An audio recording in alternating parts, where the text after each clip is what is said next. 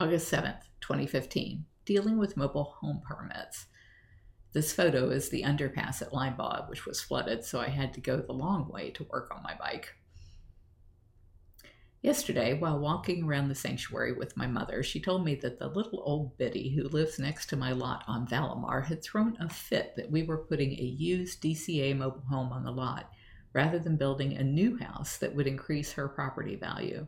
She threatened to burn it down if we proceeded, and later in the day somehow managed to get code enforcement to come out for the second time and halt our progress with no reason given. The permit expert, Laura, had been told by the county that they didn't have to answer any of her questions about why our permit had been revoked.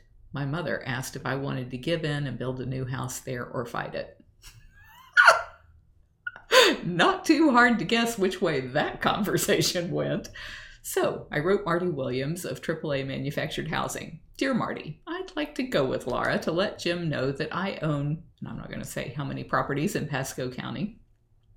And as a developer of vacant lots, I add hundreds of thousands of dollars to value to their tax rolls. And as founder of Big Cat Rescue, we have 78,000 supporters in Florida who aren't going to be happy if we are treated unfairly. And as a litigant, I've recently been awarded $1.2 million judgment against a defendant who thought he would try to play unfairly with me.